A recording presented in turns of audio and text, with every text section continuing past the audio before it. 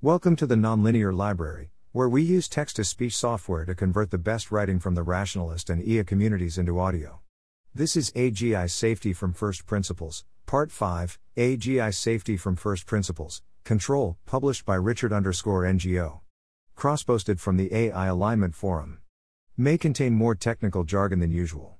It's important to note that my previous arguments by themselves do not imply that AGIs will end up in control of the world instead of us. As an analogy, scientific knowledge allows us to be much more capable than Stone Age humans. Yet if dropped back in that time with just our current knowledge, I very much doubt that one modern human could take over the Stone Age world.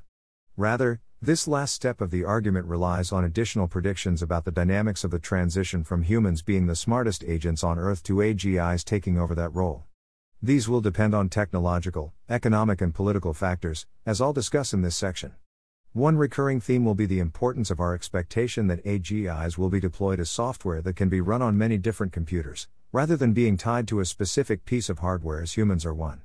I'll start off by discussing two very high-level arguments.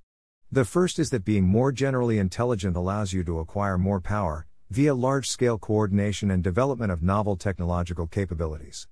Both of these contributed to the human species taking control of the world, and they both contributed to other big shifts in the distribution of power, such as the Industrial Revolution. If the set of all humans and aligned AGIs is much less capable in these two ways than the set of all misaligned AGIs, then we should expect the latter to develop more novel technologies, and use them to amass more resources, unless strong constraints are placed on them, or they're unable to coordinate well. I'll discuss both possibilities shortly. On the other hand, though, it's also very hard to take over the world. In particular, if people in power see their positions being eroded, it's generally a safe bet that they'll take action to prevent that. Further, it's always much easier to understand and reason about a problem when it's more concrete and tangible. Our track record at predicting large-scale future developments is pretty bad. And so even if the high-level arguments laid out above seem difficult to rebut, there may well be some solutions we missed which people will spot when there are incentives to do so, and the range of approaches available to them are laid out more clearly. How can we move beyond these high-level arguments? In the rest of this section I'll lay out two types of disaster scenarios, and then four factors which will affect our ability to remain in control if we develop AGIs that are not fully aligned. Speed of AI development. Transparency of AI systems. Constrained deployment strategies. Human political and economic coordination. Disaster scenarios. There have been a number of attempts to describe the catastrophic outcomes that might arise from misaligned superintelligences, although it has proven difficult to characterize them in detail. Broadly speaking, the most compelling scenarios fall into two categories. Christiano describes AGIs gaining influence within our current economic and political systems by taking or being given control of companies and institutions.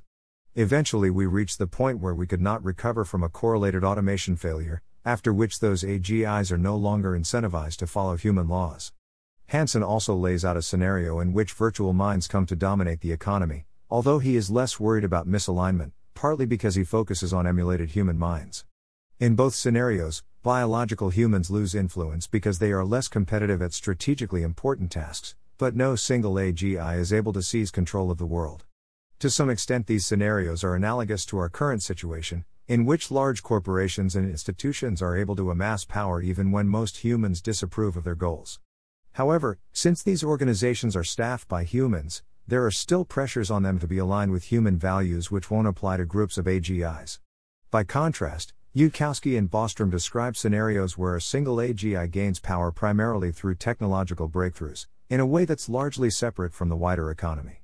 The key assumption which distinguishes this category of scenarios from the previous category is that a single AGI will be able to gain enough power via such breakthroughs that they can seize control of the world. Previous descriptions of this type of scenario have featured superhuman nanotechnology, biotechnology, and hacking. However, detailed characterizations are difficult because the relevant technologies don't yet exist. Yet it seems very likely that there exist some future technologies which would provide a decisive strategic advantage if possessed only by a single actor, and so the key factor influencing the plausibility of these scenarios is whether AI development will be rapid enough to allow such concentration of power, as I discussed below. In either case, humans and aligned AIs end up with much less power than misaligned AIs, which could then appropriate our resources towards their own goals. An even worse scenario is if misaligned AGIs act in ways which are deliberately hostile to human values, for example, by making threats to force concessions from us. How can we avoid these scenarios? It's tempting to aim directly towards the final goal of being able to align arbitrarily intelligent AIs, but I think that the most realistic time horizon to plan towards is the point when AIs are much better than humans at doing safety research. So our goal should be to ensure that those AIs are aligned, and that their safety research will be used to build their successors. Which category of disaster is most likely to prevent that depends not only on the intelligence, agency and goals of the AIs we end up developing, but also on the 4 factors listed above, which I'll explore in more detail now. Speed of AI development. If AI development proceeds very quickly, then our ability to react appropriately will be much lower. In particular, we should be interested in how long it will take for AGIs to proceed from human-level intelligence to superintelligence, which we'll call the takeoff period. The history of systems like AlphaStar, AlphaGo and OpenAI 5 provides some evidence that this takeoff period will be short. After a long development period, each of them was able to improve rapidly from top amateur level to superhuman performance. A similar phenomenon occurred during human evolution, where it only took us a few million years to become much more intelligent than chimpanzees. In our case, one of the key factors was scaling up our brain hardware, which, as I have already discussed, will be much easier for AGIs than it was for humans. While the question of what returns we will get from scaling up hardware in training time is an important one, in the long term the most important question is what returns we should expect from scaling up the intelligence of scientific researchers, because eventually AGIs themselves will be doing the vast majority of research in AI and related fields, in a process I've been calling recursive improvement. In particular, within the range of intelligence we're interested in, will a given increased delta in the intelligence of an AGI increase the intelligence of the best successor that AGI can develop by more than or less than delta? If more, then recursive improvement will eventually speed up the rate of progress in AI research dramatically. In favor of this hypothesis, Yudkowsky argues, the history of hominid evolution to date shows that it has not required exponentially greater amounts of evolutionary optimization to produce substantial real-world gains in cognitive performance. It did not require 10 times the evolutionary interval to go from Homo erectus to Homo sapiens as from Australopithecus to Homo erectus. All compound interest returned on discoveries such as the invention of agriculture, or the invention of science, or the invention of computers, has occurred without any ability of humans to reinvest technological dividends to increase their brain sizes, speed up their neurons, or improve the low-level algorithms used by their neural circuitry. Since an AI can reinvest the fruits of its intelligence in larger brains, faster processing speeds, and improved low-level algorithms, we should expect an AI's growth curves to be sharply above human growth curves. I consider this a strong argument that the pace of progress will eventually become much faster than it currently is.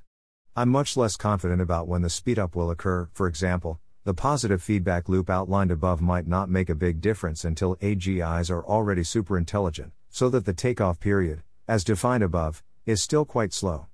There has been particular pushback against the more extreme fast takeoff scenarios, which postulate a discontinuous jump in AI capabilities before AI has had transformative impacts.